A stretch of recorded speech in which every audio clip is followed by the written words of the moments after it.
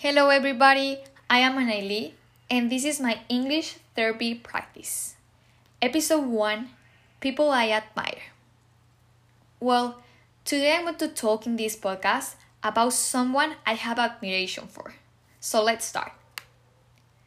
We all admire someone or something about someone, whether it is because we like what they are, what they do, or what they did. Someone I really admire is my mom. She is a strong, hardworking, intelligent, and beautiful woman.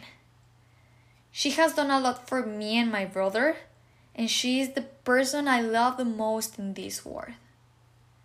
She has always been there for me, taking care of me, supporting me, and always giving me a hug when I need it.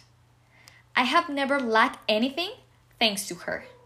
And I have seen how she sacrifices herself working for us so that we are happy and have everything we want. His happiness is our happiness, but his happiness is also mine. She is the strongest and most hardworking person I know, and I thank her so much. The work she has done is admirable.